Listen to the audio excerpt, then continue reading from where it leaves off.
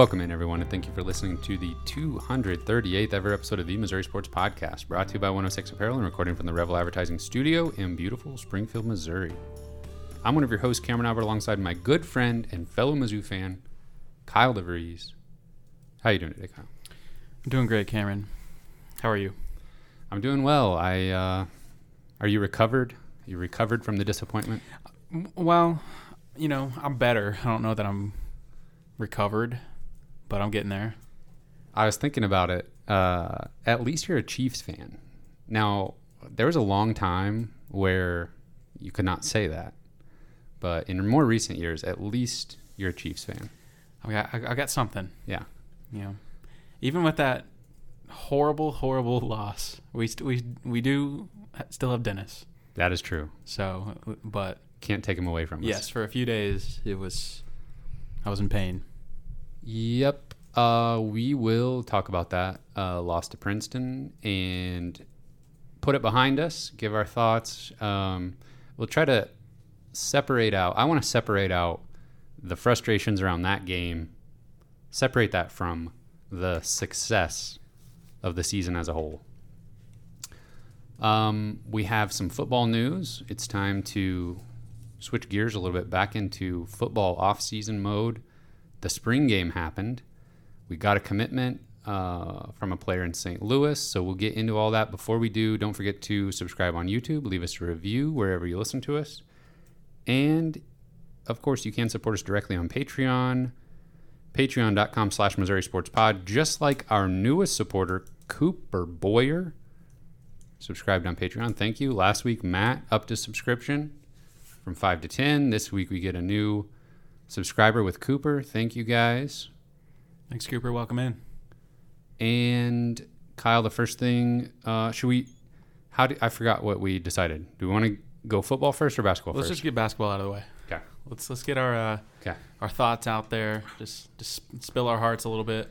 So, bad news first. Missouri basketball, their season ends with a loss to 15 seed Princeton in the second round of the NCAA tournament. And when I say they lost to Princeton, they got beat down by Princeton. The 15 seed, Missouri did not look good outside of maybe 7 minutes of play total. The rest of the game, the majority of the game was all Princeton. They looked unbeatable. We looked like we didn't belong in the second round of the tournament almost. So that was really frustrating. And we decided to have a watch party. We got together to watch it.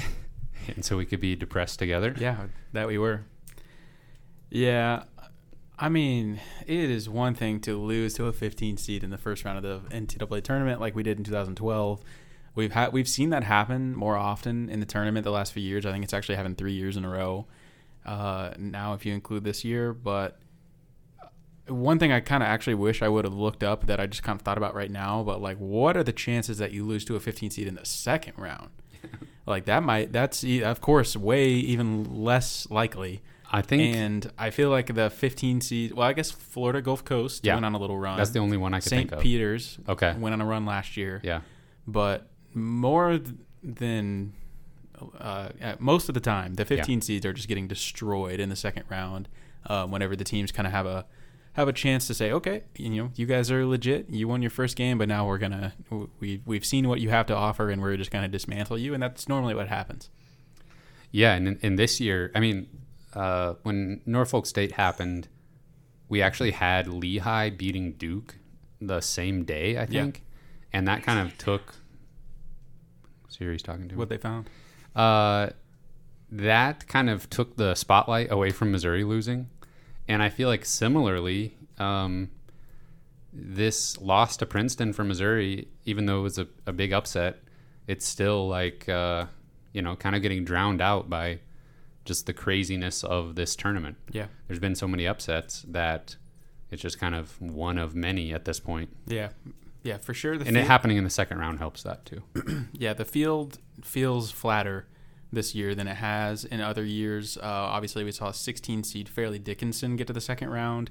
The lowest KenPom team in the field had been pretty mediocre, if not bad, all season long, and then just got hot at the right time. beat Purdue and then almost beat Florida Atlantic in the second round. Like, I watched some of that game. It was actually excellent, just back and forth action the whole time. So yeah, I mean, it does feel like maybe the landscape is a little bit different than it's been in years past. I don't know. I'm sure NIL probably has something to do with that, but probably not like Fairleigh Dickinson though. That's probably like just too far out of there to really have an impact with NIL. But yeah, I do think that the field definitely feels more even in the last couple of years than it has, maybe than it was 10, 20 years ago. Yeah, and I think the transfer rules and the eligibility extensions and stuff like that are playing a factor, undoubtedly. So the final score in this game was 78-63. Noah Carter kind of kept Missouri in it early. Missouri went on a little run to cut the lead to 5 early in the second half, but then it was all Princeton. Yeah, pretty much everything about this game was just really uncharacteristic of what Missouri had done all year. Kobe was pretty bad. Demoy Hodge was awful. I think he scored 2 points. Yep. He obviously got hurt kind of where he fell on his head on a dunk attempt that he was probably fouled on. Yeah. But clearly, he was already frustrated though. Kind of went up and tried to dunk when he didn't need to and all that stuff. So yeah, he only had 2 points. He was 0 for 3 from 3. Already wasn't playing well. Carter, yeah, like you said, was pretty much the only player that did look good in this game. Do you think they were tired or I know there's been a lot of debate about this online just the last few days, or people just trying to figure out like what was happening. But I really do feel like this was an outlier performance for Missouri, just with the outcome and losing to a team that's well outside of Quad 1. All of those things are just like that we really didn't see that Missouri team very, very many times this year. Yeah, so producer Cameron and I were talking about this as we were watching the game, and after it was over, it felt like maybe Missouri came into this game thinking they were going to be, rightly thinking they were going to be the superior athletes and playmakers, and I think they underestimated how physical Princeton would be, and then the officiating basically let either team be as physical as they wanted to be. And I think Princeton was just more physical than Missouri in this game. I think early on, maybe Golston got called for an offensive foul. And we've seen this multiple times throughout the season where a couple times Kobe has gotten called for an offensive foul. And it feels like the entire offense just backs off a little bit and is scared to get called for that. So we're driving less, we're less physical. And I feel like it gets in their head a little bit, and Princeton just leaned into that. They were like, oh, the refs aren't calling anything. We're just going to be incredibly physical and see what happens. And it worked. Yeah, it is crazy, the perceived psychological effect from one of those bad offensive foul calls where I think it was Golston was just driving to the basket, and the defender was just kind of hanging tough with him and kind of flopped, kind of fell down. Maybe there was a little bit of a push off from Golston, but a bad call in my opinion. And yeah, then it's just kind of, you get in that mindset of what can I do? And I don't want to do it again. I don't want to get called for another foul driving to the basket. So, well, was it just the Utah State game where, I think we talked about this last week, where Kobe got called for an offensive foul, and then later in the game got an and one, and they were like, oh, on this play Kobe got him, on this other play he didn't. And it was just literally because it was a 50-50 call that the refs called opposite ways. Yeah. And I feel like this was the same type of play with Golston, where it could have just as easily, I think it warranted more of a defensive foul than offensive. Mm-hmm. Yeah, I agree with you. But, I think the refs did play a factor. I agree with you. They really weren't calling anything, and I think Missouri should have tried to take advantage of that more. They should have been more physical. But one thing I noticed, that really stood out to me was Missouri was trying to drive, and they could not beat the Princeton defenders. Their defenders were quick. They were moving their feet laterally really well. And I felt like that was one of the main sources of our frustration, at least early on, and just kind of echoed throughout the game was the guys could not beat their defender around to the basket. And so they were settling for weird shots or little floaters, or just trying to have to kick it back out or whatever. So I thought Princeton honestly played really, really well. As much as I hate to say that, they were by far the better team, at least in that 60-minute interval. Or let's see, this is actually 40 minutes. 20 plus 20 Correct. is 40. Yep. 40 minutes. Including halftime. 60 minutes maybe. Football is 60 minutes, right? 15 times 4. Okay. There you go. All right. Anyways. Princeton was better. Princeton was much better, and it was so frustrating to watch. Missouri's spirit just get broken over the course of the game. And as weird as it sounds, Missouri's defense wasn't even... Missouri played on defense the way you would expect when Missouri wins 84-75 or something, where it's wow, they're giving up a lot of open shots. This team's scoring a little bit too easily inside, but Missouri's offense is getting it done. Right. So we don't even worry about it. Yeah, Missouri's defense was exactly what it always is, but their offense was totally different than what it normally is. Yeah. Princeton shot 52% from 2 and 36% from 3. They attempted 33 3-pointers. That's insane. That's a ton. Made 12 of them. So not they didn't shoot the 3 incredibly well. It felt like they made so many threes. Well, they were... Princeton's offense didn't really do anything special in the first half at all. That was all Missouri's offense not showing up. Not being able to manufacture points in any way. Yeah. Yeah, I literally think they were just I can't believe these little Princeton defenders are hanging with us, and I feel like they just got really frustrated. And then the last 10 minutes of the game is where Princeton just buried us. Yep. That's when every shot was going down. Princeton scored 32 points in the last 10 minutes of the game. Yeah, that sucked. That's what did Missouri have in the first half? Missouri only had 25 points in the first half. Something like that. Jeez. I thought it was interesting. I was looking at the box score afterwards, and Ryan Langborg was your KenPom MVP. He scored 22 points. That's only the second time in his career that he scored more than 20 points. The first time it came against Division III Keene. They're just called Keene. Are they even on KenPom? Division 3? No, they would be 17,000th on KenPom. But he scored 22. He was 4 of 12 from 3. And Missouri couldn't turn Princeton over that much. Princeton turned the ball over 9 times compared to Missouri's 7. But Princeton out-rebounded us by 14. So it was just too many things not working. Yeah, we were worried about their post player, and he was not much of a factor. I mean, he probably rebounded well, but we got beat everywhere. Yeah. Yeah, one of they have a freshman. Caden Pierce is a freshman, and he pulled down 16 rebounds. Oh my gosh. By himself. Yeah. Kobe Brown scored 12 points, but I think 6 of those I would consider garbage time. He pulled up from 3 a couple times late and made them. Golston had 19 points, but was 0 for 2 from 3. The 3-point shooting just wasn't there. Yep. And Noah Carter finished the game with 14 points. I think he had 12 in the first 5 minutes of the game. Literally, yeah. Yep. There was just basically nothing redeemable about this game. There was nothing that resembled who Missouri was during the season.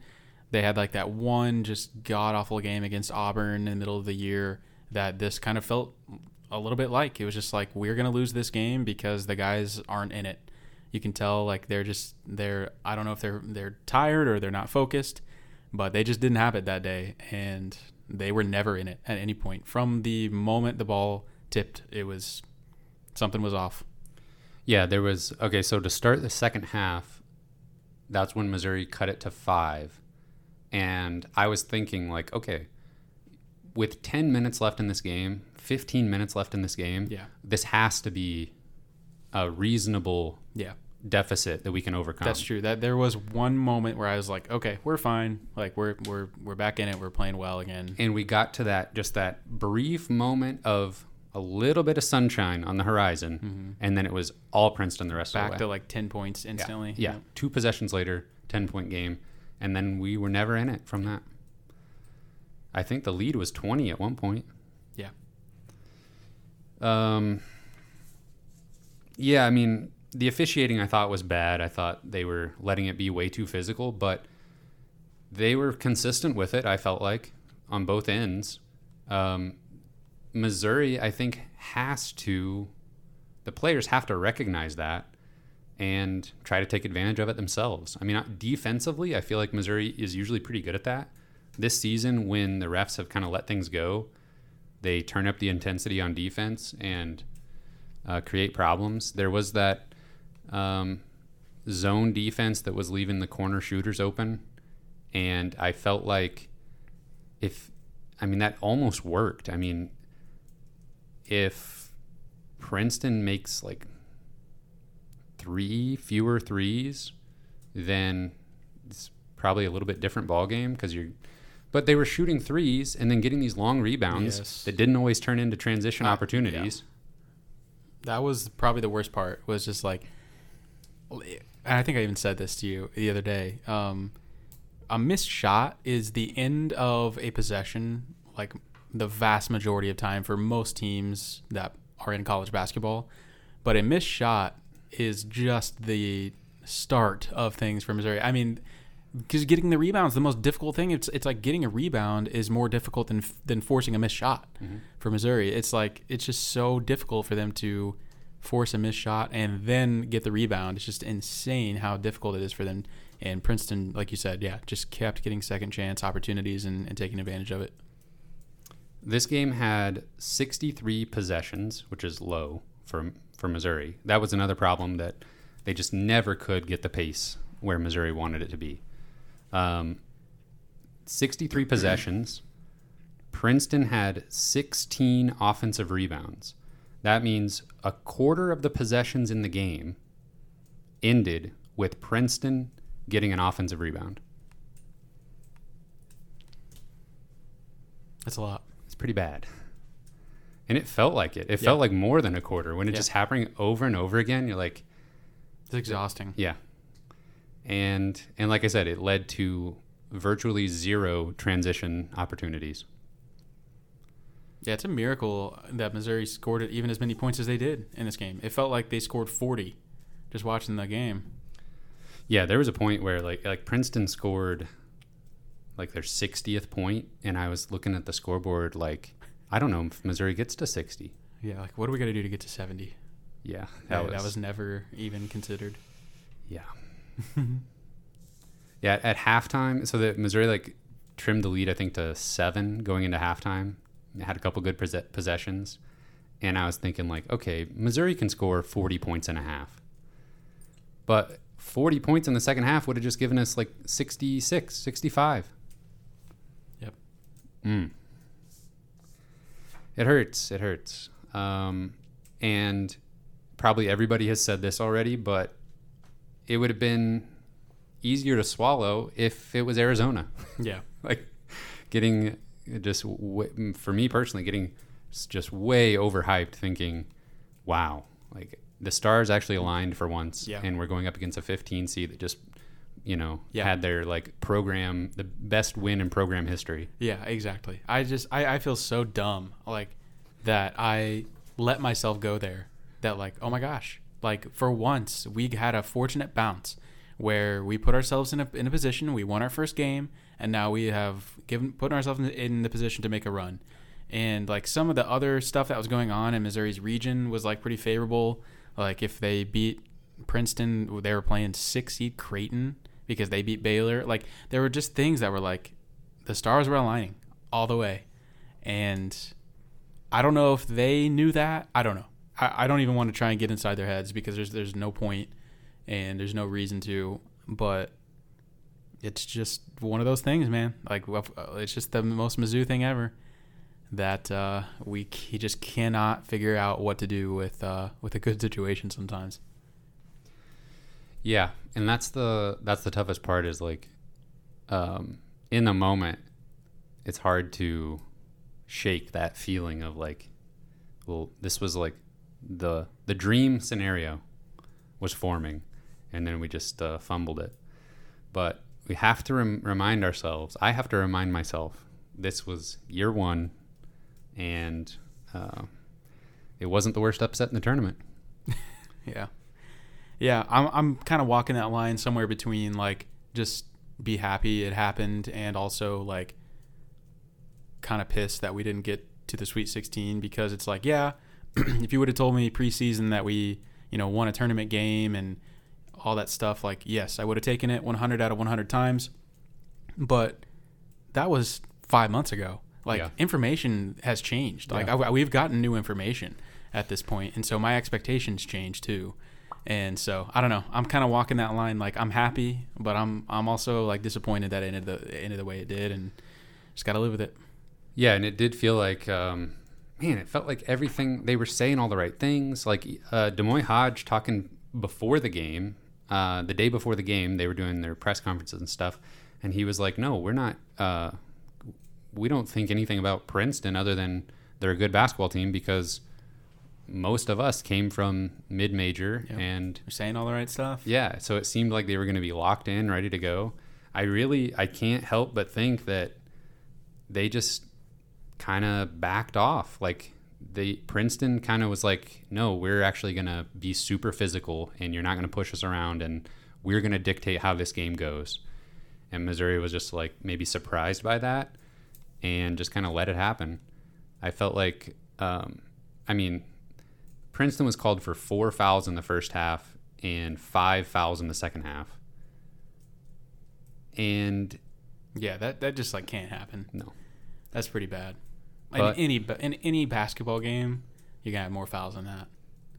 But this game wasn't close enough for that to matter. Maybe psychologically, if there's a different precedent set early, maybe things are different. Yeah, well, so I was thinking about that, and it felt like early on, it felt like maybe there was going to be this moment where tensions ratcheted up because it was super physical. They were letting things go. Maybe, there's a little shoving or something. It feels like that's usually how a game like this goes. And then the refs wake up a little bit and like, oh, shoot, it's been really physical. We need to calm this down a little bit. Yeah. But I think Missouri had to press the issue there and kind of accelerate the game to that point. Mm-hmm. Instead, they didn't. Yeah, exactly. Yep. I think that was the key. They didn't fight back when they got hit in the mouth. Yeah. So now let's try to be positive now. Let's be positive now. That game's behind us. We can kind of look back at the first season here and maybe try to set the table for the offseason a little bit. Okay, well, one more quick little question for you. Yeah. 20 years from now, Dennis is still coaching Mizzou. Wow. Sign me up. We're doing well. And we're like, man, remember Dennis's first season? What's your reaction going to be? You're going to think, wow, he was so much better than I ever thought. Or like, man, that was such a good hire. Or you're going to be like, man, remember when we lost to the 15 seed? I'm going to be thinking, wow. I'm going to be thinking, how did we lose to a 15 seed? Because I'm going to view that as like growing pains, I think. Like, it was year one. Nobody thought we were going to win a game in the NCAA tournament. Picked 11th in the conference by the media. And then you get to the NCAA tournament, you're a 7 seed, and you're the underdog. So I feel like winning that game against Utah State was like getting over the hump. And maybe that goes into the loss of like, we did what nobody thought we would do. And maybe that took a little bit of the burden off their shoulders. And a little sense of urgency was gone a little bit. Yeah, perhaps. Okay. I like that though. I like what you said though. I think Missouri did get over the hump when they beat Utah State, and they did something that nobody thought they were going to do. And that doesn't mean that every season from here on out is going to be. This isn't the new baseline expectation for how a season should go. Right. Now, in a few months, when there's been whatever happens with the roster happens, maybe we are looking at this and going, whoa, we upgraded a couple spots and some guys came back. So we're feeling really good. Maybe that is the baseline for next year. But we know a lot can change in one offseason. Yeah. And I think no matter what, something I like to do is go on KenPom and click on the coach's name, and you see their entire coaching history. If you can go all the way back to like year 2000, and you see the coach's record right there for every year that they've coached, and it's always going to say 25-10 and 11-7 in the SEC. And I feel like when we're looking back, we're not going to remember the Princeton loss, I think, because we'll have bigger wins in the future. And we're still going to see that right off the bat, Dennis Gates came here and started winning. It won't be the one that got away because we'll have gotten exactly better. Yes. That's my take right now. That's what I'm telling myself. We needed it to get where we're going. But 25-10, 11-7, fourth in the SEC regular season, made the SEC tournament semifinals. Kobe Brown, first team All SEC, 7 seed in the NCAA tournament, and a win over Utah State. Forget about the Princeton loss, just for this exercise. What are you thinking right now, heading into the first off season? This is just the best, right? I mean, right? Yeah. I mean, this has gone better than we could have ever hoped. We've talked about this endlessly all season. Like really, at every point, if you check in with us at every point of the season, we're saying this. Like at no point where we were like, yeah, I don't know about Dennis. I'm a little unsure what this is going to look like. That hire was like at every single point throughout the way, we have been like saying as good things as we can possibly say. I don't even know what else to say about Dennis Gates at this point. Right. I love the man, and I love what Mizzou basketball is right now, and kind of the honor and pride that's been restored, and kind of all the crowds coming back and all that stuff. So yeah, Missouri basketball is in a tremendous spot right now. Dennis Gates seemingly locked up for a while. So things look really good. Okay, so now setting the table a little bit, going into the off season. First of all, something that we haven't talked about in a while is this recruiting class coming in. So we're going to actually have some true freshmen on campus here before too long. 3 guys, the number 21 ranked recruiting class on 24/7 Sports, 4-star forward Trent Pierce, 4-star forward Jordan Butler, who I don't know if you know this, but when I looked him up more recently, he's now listed at 7 foot on 24/7 Sports. Wow. And then 3-star guard Anthony Robinson, and we also got a JUCO transfer that I can't remember his name off the top of my head. Kurt Lewis, maybe? That's it. Yeah, I mean, this is super exciting. I think one thing that maybe we haven't seen Dennis really do yet is show us how he can develop guys. And we've seen what he's done early in his career. Obviously, he's been known for kind of his evaluation of talent, being able to kind of pick guys out of the rough and take them to the NBA. And I think that these are really talented freshmen, and it's kind of like the perfect ratio, kind of like Aiden Shaw this year. Perfect opportunity for those guys to kind of get their feet wet a little bit, kind of see what the college game is about, but not really be relied upon necessarily in year one. At least that's how I'm envisioning next year's going to look like. We're going to still have a lot of experience, a lot of older guys that are kind of playing meaningful minutes and scoring a lot of points, but the freshmen can kind of get in there and make a difference in whatever ways they can. So I think this is a perfect opportunity to kind of see how Dennis develops those guys and see how they make an impact right away. Yeah, and you mentioned Shaw, seeing him play this year and sort of like the minutes that he got, what his role was and everything. And Coach Gates' comments about how the main thing that they wanted him to rebound, and they understand that he needs to put on weight and they don't want to rush that. Mm-hmm. So that's exactly what you want to hear as far as like the mindset of how you're developing the younger guys. Yeah, I mean it's kind of a lost art almost in this day and age of college basketball. I mean it's not common that guys stick around for multiple years, and so hopefully that I think Coach Gates is kind of instilling a culture that creates a little bit of longevity with some of the players, and it seems like Aiden Shaw is super happy where he's at least just from an outside perspective. So I think we'll get the opportunity to see him play several years. Okay, so as far as this team that we just watched, obviously Hodge, Golston, Gomillion, out of eligibility. Those 3 guys are gone. We talked about this a little bit last week, but nothing's really any clearer right now. And it's honestly hard to even know the scholarship situation because of eligibility and all the transfers. Yeah, and all it's that like stuff. trying to guess how many openings we have or how many open spots we have and stuff. It's just You could figure it out, but not even worth taking the time to do it. yeah. So let's just assume that with those 3 guys gone, and the guys coming in, that's got to be close to no more available scholarships. Right. Assuming Maybe- nobody transfers. or Maybe anything. off by 1. We might be over the limit. Yeah. I'm not exactly sure, but that's pretty close to no more available scholarships. Mm-hmm. So, what would you identify right now as holes that need to be filled, maybe by players that are leaving or like Hodge and Golston, or just what we didn't have this year that we need to add? Yeah, I think we're going to be set at point guard, kind of like the one guard. I personally think Nick Honor and Sean East will both return. I think Kobe was kind of our do-it-all. Like, he really kind of played 3 guard for a little bit. But we really need just a big interior presence that's maybe not a huge scoring threat. I mean, it'd be great if they were, but we really just need somebody that's going to kind of clog up the middle and get rebounds. So I think that's maybe the most glaring addition that needs to happen.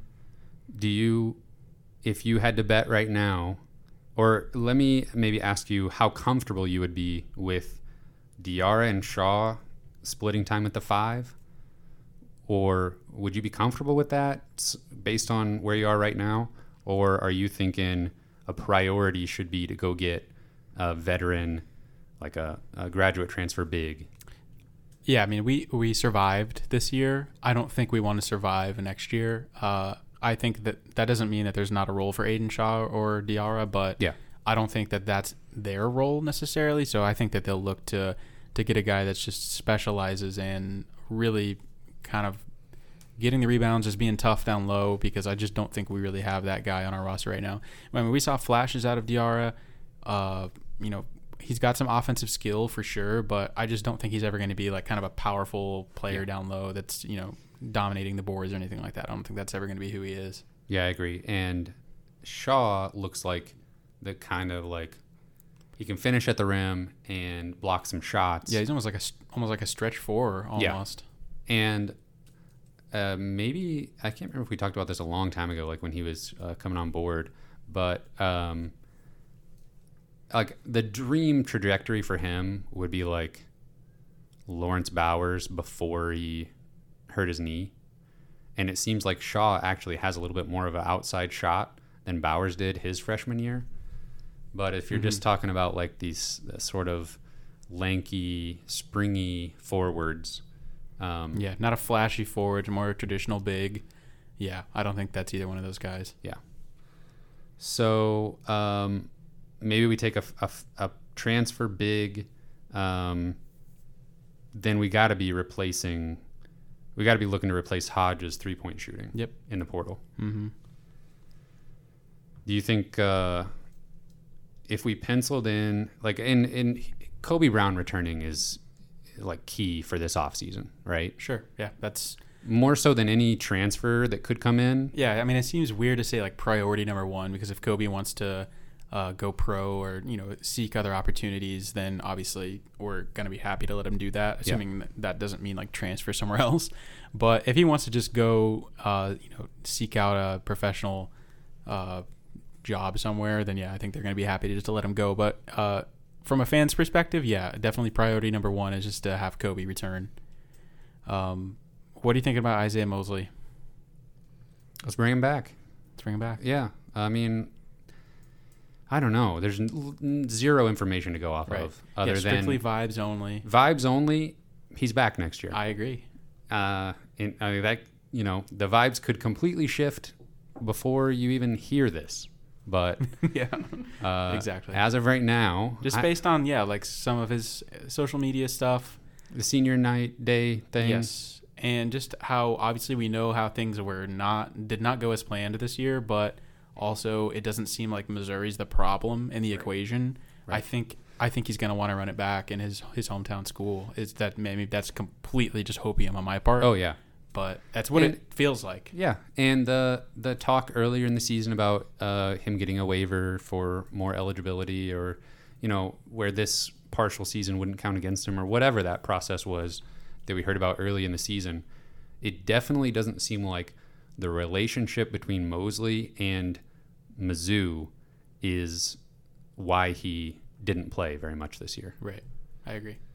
So as long as that still seems to be the case, I like him to come back. And he was tweeting with a former Missouri State teammate who transferred to Northwestern State, who is back in the portal. I can't remember his name. DeMarcus Sharp. Yeah, so he scored almost 20 points per game in whatever conference Northwestern State plays in. I have known that at one point. I don't know right now. They were the 2 seed in their conference.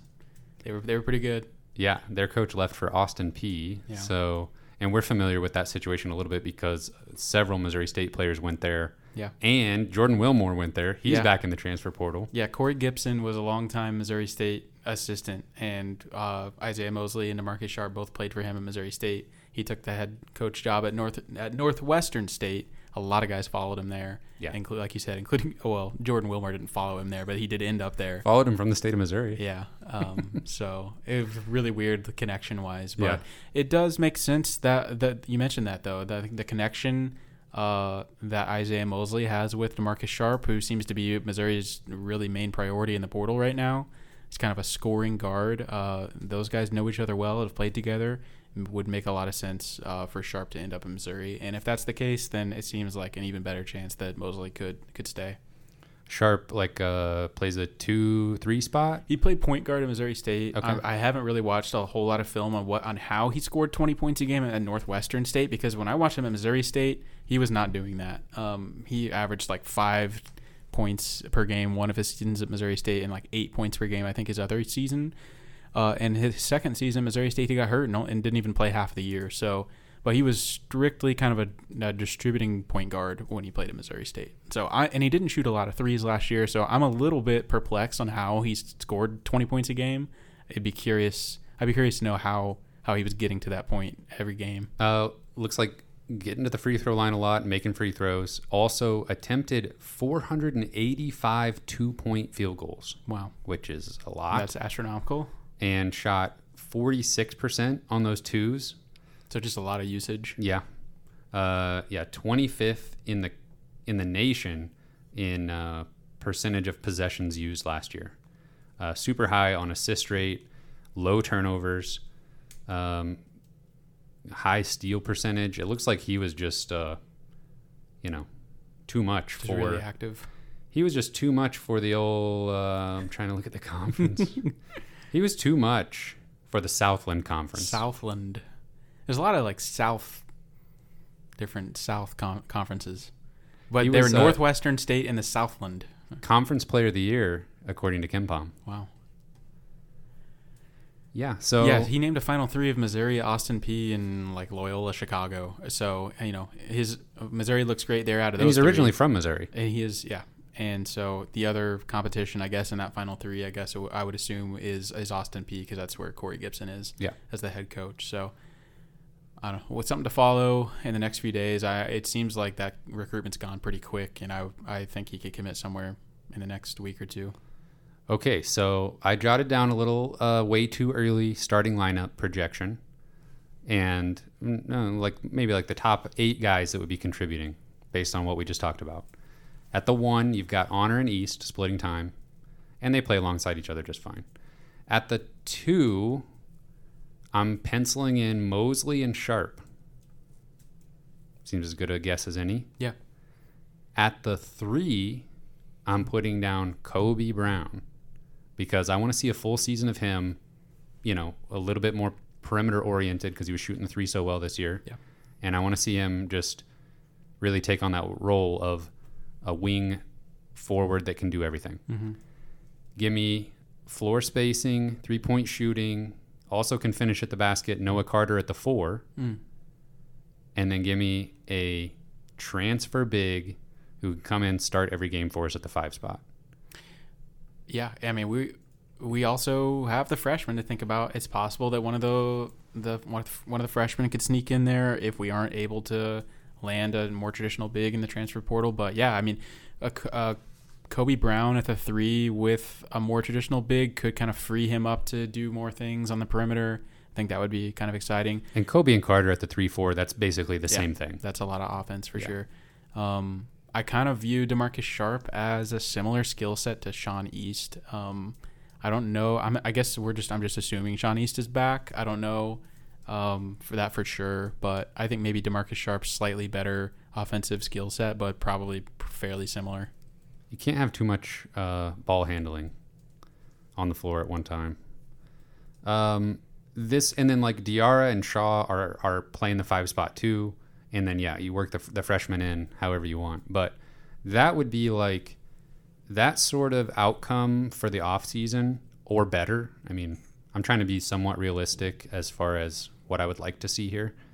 Something like that would have me very optimistic for next year. Yeah. That would be crossing things off the list that we desperately need, and I would be really happy. Yeah, maintain what we did well this year and add a few pieces in the portal. I think I'd be excited. Now, on the flip side, I'm a little worried if Kobe goes pro. Good for him. That would make me a little bit worried because that's a lot of scoring to figure out with him and Hodge both being gone.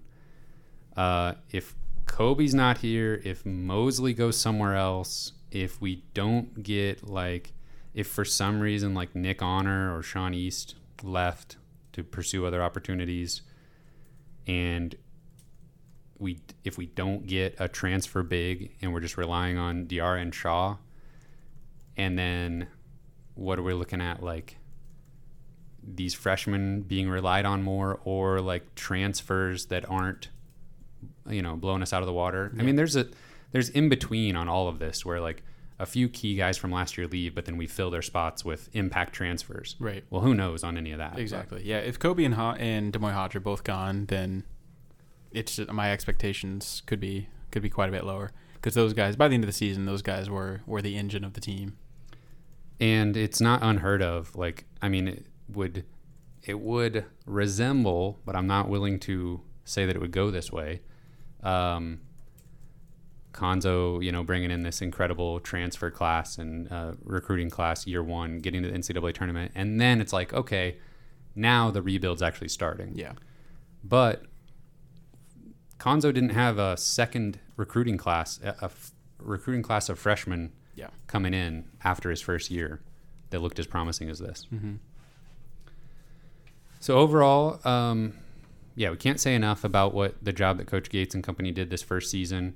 It's going to be very fun to keep track of the portal this offseason and figure out if we can fill some of these holes. See, at some point, we're going to kind of get a vibe of how the coaching staff is viewing what we're thinking of as like holes in the lineup. If we don't hear Missouri mentioned with any like veteran bigs in the transfer portal, then you're going to kind of have a clue there. Yeah. So, going to be a fun offseason. And anything else basketball before we switch to football here at the end? I think so. Mizzou football got a commitment from 4-star defensive tackle Tion Gray from Hazelwood Central in St. Louis. 4-star in-state player in the trenches. Gotta love that. Yes, for sure. Was reading my phone there. Sorry, I got a little distracted. Tion Gray. Tion Gray. This is massive get for the 2024 class. It's so nice to get like actual SEC lineman recruits on the interior. He's 6'6", almost 300 pounds already, SEC size immediately. So yeah, anytime you're getting like I think he's 120th overall prospect on Rivals. So legitimate 4-star player in state. I think that just speaks volumes to what the 2024 class could be, especially a guy that's recruiting that's committing this early on. It seems like in the past, if we were going to land a big fish like this, it was a battle for months and months and months. So to land Tion Gray in March is just a huge win. Yeah, so when I was looking him up and stuff, I've been only thinking basketball for a little while now. So touching base with the in-state recruiting class for 2024 and looking at that list, I was like, oh, there's some names here that would be crucial, for Missouri to take a step in the right direction and like build off some of this momentum that we haven't quite seen translate to wins completely. Yeah. There's some difference makers in this in-state class. 100%. I think 24 class could kind of define Coach Drinkwood's legacy for sure. If he's able to get a lot of these guys, it could buy him some more time. It could be some real difference makers on the field here in a couple of years. So, yeah, so not only is the class looking really good so far as commits, but I think just some guys there well-positioned with Missouri guys, it looks like it could be special. So we will go in depth on all that stuff here in the next few months, just kind of getting the conversation started now. We'll have all the time in the world to talk about these guys, over the off season, but a lot of exciting stuff to come. Yeah, and things are moving quickly. Obviously, with a top 10 guy in the state already making a decision. Also, I think right before Missouri lost to Princeton, Missouri football was playing their spring game, but it was held indoors in the new indoor practice facility. Yeah, and so it wasn't. I don't know if it was a new one. I don't know. I'm not 100% sure. It wasn't televised though. Even if it was, I think the media was able to be there. Maybe a few like family members and stuff. It was very lightly attended. Yeah, it wasn't open to the public. So we were reading up on it a little bit from. I want to cite my sources on this. So Parker Gillum from Rockham Nation gave a little write-up on the spring game, the scrimmage and everything, as did Jack Sobel with the Columbia Missourian. So we were reading that a little bit, and sounds like Horn got a lot of run with the first-team offense. Garcia was mostly with the second-team offense, and both quarterbacks looked good but inconsistent, and it looked like, at least from the scrimmage, the defense is ahead of the offense, which is kind of what we would expect. Of course. Unfortunately, it sounds like the defense is further ahead. If you're trying not to insult the offense too much, right? The defense is further ahead than we would like and be comfortable with. Yeah, for sure. It sounded like the defense was dominant. One thing I did like about what I heard from the defense was it sounded like some of the brighter spots of the spring game and maybe just practice for the whole spring are some of the newcomers. Tristan Newsome is a JUCO linebacker that had a pick 6 in the spring game and apparently has impressed all spring so far. The safety from Florida, did you write his name down? Trayvez Johnson. Trayvez Johnson, I think could be pretty special as well. So the defense is just stacked, man. There's no other way to put it. Maybe the defensive line is a little suspect, a little shallow personnel wise, but I think the defense is going to be really fun this year. Yeah, both articles mentioned Darius Robinson and how he had been playing more on the outside of the defensive line this spring. Yeah. And he got a sack from the defensive end position in the scrimmage. So if Darius Robinson has a productive season at defensive end, which I think he definitely could, he's going to make himself a lot of money because he's just the perfect body type for somebody that can play inside or play on the edge. He's just so long and powerful. I definitely think he could get 8 or 10 sacks this year if he really, really plays well. The question is who else is going to be opposite of him if he's playing an edge, because sometimes that's just as important as who's going to draw some attention away, because if he's just getting double teamed every time, he might just get taken out of games. So somebody else on the defensive line has to be able to take advantage in those situations. Yep, but really, really talented player. Probably just could have been drafted this year if he left. Had a chance to play in some Senior Bowl type stuff and chose to come back. So pretty honestly, kind of shocking that he did come back with the opportunities he had. But that's going to be great. I was looking up. I thought I wrote it down, but I didn't. The offensive line. I was going to name the starters on offensive line that ran with the first team offense. It was Javon Foster, Xavier Delgado, Connor Tollison, Armand Membeau, and Marcellus Johnson. Does that line up with what you would be expecting? Yeah, I mean, it's man, I don't know. We've gotten some mixed results, some mixed signals, I guess, just from Coach Drinkwitz and some of the things he's said about the line. I definitely think the interior of the lines is concerning, especially at center. Sounds like Connor Tollison's having some trouble snapping the ball. I don't know that Ben Spolgar is going to be much of a factor there either, even though he is eligible now. So the center position is going to be a concern. I do have faith that Tollison can figure it out. He played quite a bit last year. He's still really young, but I think Missouri's going to be great at tackle with Marcellus Johnson, the transfer from Eastern Michigan. I think he's going to be a really good addition. But for the most part, it's still just continuity from last year, and I think they'll be all right. Yeah, I mean, some improvement. Is like the baseline expectation. Javon Foster might be one of the best offensive tackles in the SEC, honestly. I mean, again, he's another guy that I thought would just easily go to the NFL, would be drafted, and would be on his way. So I was surprised that he came back for another year. And speaking of the offensive line coach Marcus Johnson left for the same position at Purdue. Yeah.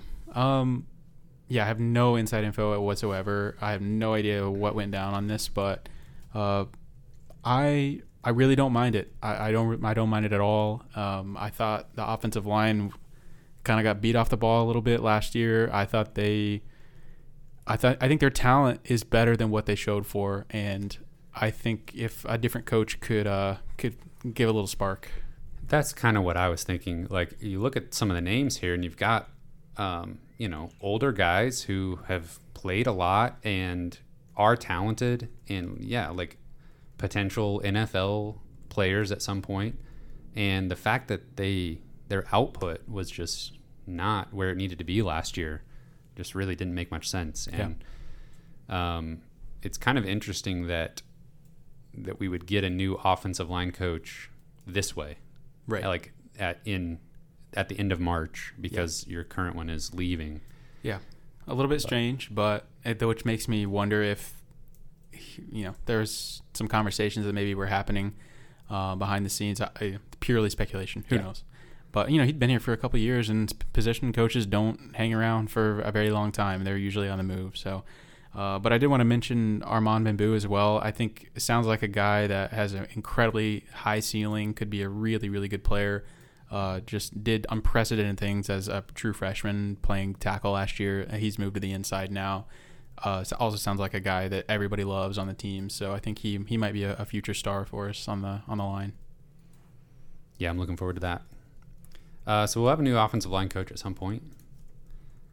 And it's kind of fun. It was nice I needed to shut my brain off of football for a little bit. Take a little break. In order to soak up Dennis Gates. Yeah, but also just to be reinvigorated when it came time to get back into the meat of it. Yeah, I mean, usually we're not jumping back into football this early. I mean, don't get me wrong. Spring game. Football is year round. Yeah. For a lot of us, for sure. That if you're still listening this deep into this podcast, you're a year rounder for football. But it did feel like a little early that we were jumping back into it, and typically it's more like April when there's just literally nothing else going on that we're talking spring football. But it's good to still get some of those practice nuggets to hear who's playing well. And honestly, if I had to bet on anything this year, it's that Luther Burden gets 1,000 targets. So him playing on the inside, playing in the slot, I think is just going to be the greatest thing that we could have possibly done for the offense. And assuming he stays healthy, I think he's going to be incredible. Yeah, going to make it easier for whatever quarterback wins the starting job. Yeah, that's for sure. All right, anything else before we wrap this up? I think that's it. I'll wrap it up then. Let's see. Let me grab my paper. Special thank you to our Patreon supporters at the $10 level and above. Britt Treese, Brian Smith. Oh, I got to throw in here real quick. Britt is winning the bracket challenge right now. Wow. His entry is titled MIZFKU. Nice. We had a lot of entries. We have I don't know. 50 plus, 50, I think. 50 plus. Yeah. So Britt sitting on top. I think he's got Alabama to win. He's well positioned. Yes. Yeah. A lot of Final Four teams still in it. I had UCLA going all the way. They're looking good. They look pretty good. But I think somebody else had them with more max points than me. So I'm gonna need some things to go my way. Plenty of time. But yeah, Britt looking good right now. So let me pick back up here. Britt Treese, Brian Smith, Ryan Demore, Tristan, Ben Smith, Parker, Daddy JD, Tim Keynes, Tyler Harsel, Brandon Garofalo, Brandon Hanks, Matthew Tilley, and Cooper Boyer. Thank you. Thank you, gentlemen. We love you all. You can find this podcast on Spotify, Google Podcasts, and Apple Podcasts. We're on Twitter at Missouri Sports Pod, and you can email us at MissouriSportsPod@gmail.com. You can find our t-shirts and stickers on our online shop, MissouriSportsPod.BigCartel.com. Thank you, everyone, for listening. We'll see you next week. No games.